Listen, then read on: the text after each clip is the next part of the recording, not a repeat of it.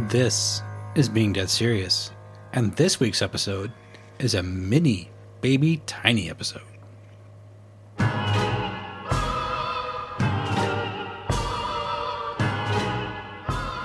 Hey strangers, this is Nick.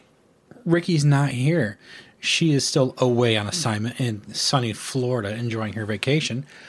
I'm here to bring you a brief and quick today in history. We're actually doing the 6th because the news for the 5th was kind of meh, and by the time y'all get this, it'll probably be the 6th anyway. So, here we go. May 6th, 1937 was the day that the Hindenburg burned and crashed in New Jersey. And obviously you've all probably seen newsreel footage of what happened and seen the Led Zeppelin cover of their first album. It was a horrific experience. And 37 people died.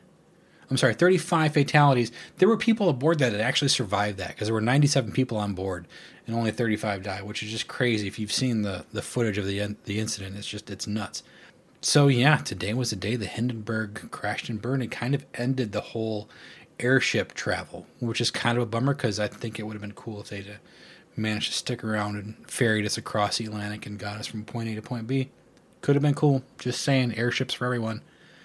There will not be an episode this week. This is all I got for you, but I'm going to try something different tomorrow. Since I'm still flying solo, I am going to crack open Phasmophobia, which is a video game about going ghost hunting. I haven't played it yet. I've had it in my library forever. So tomorrow night at 9 o'clock Eastern, I'm going to hop on Twitch under Being Dead Serious, and y'all can come check it out.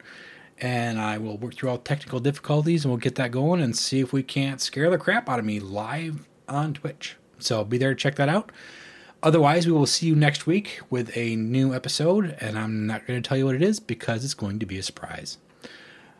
And in place of Rikki, have fun out there, stay safe, and more than anything else, stay strange.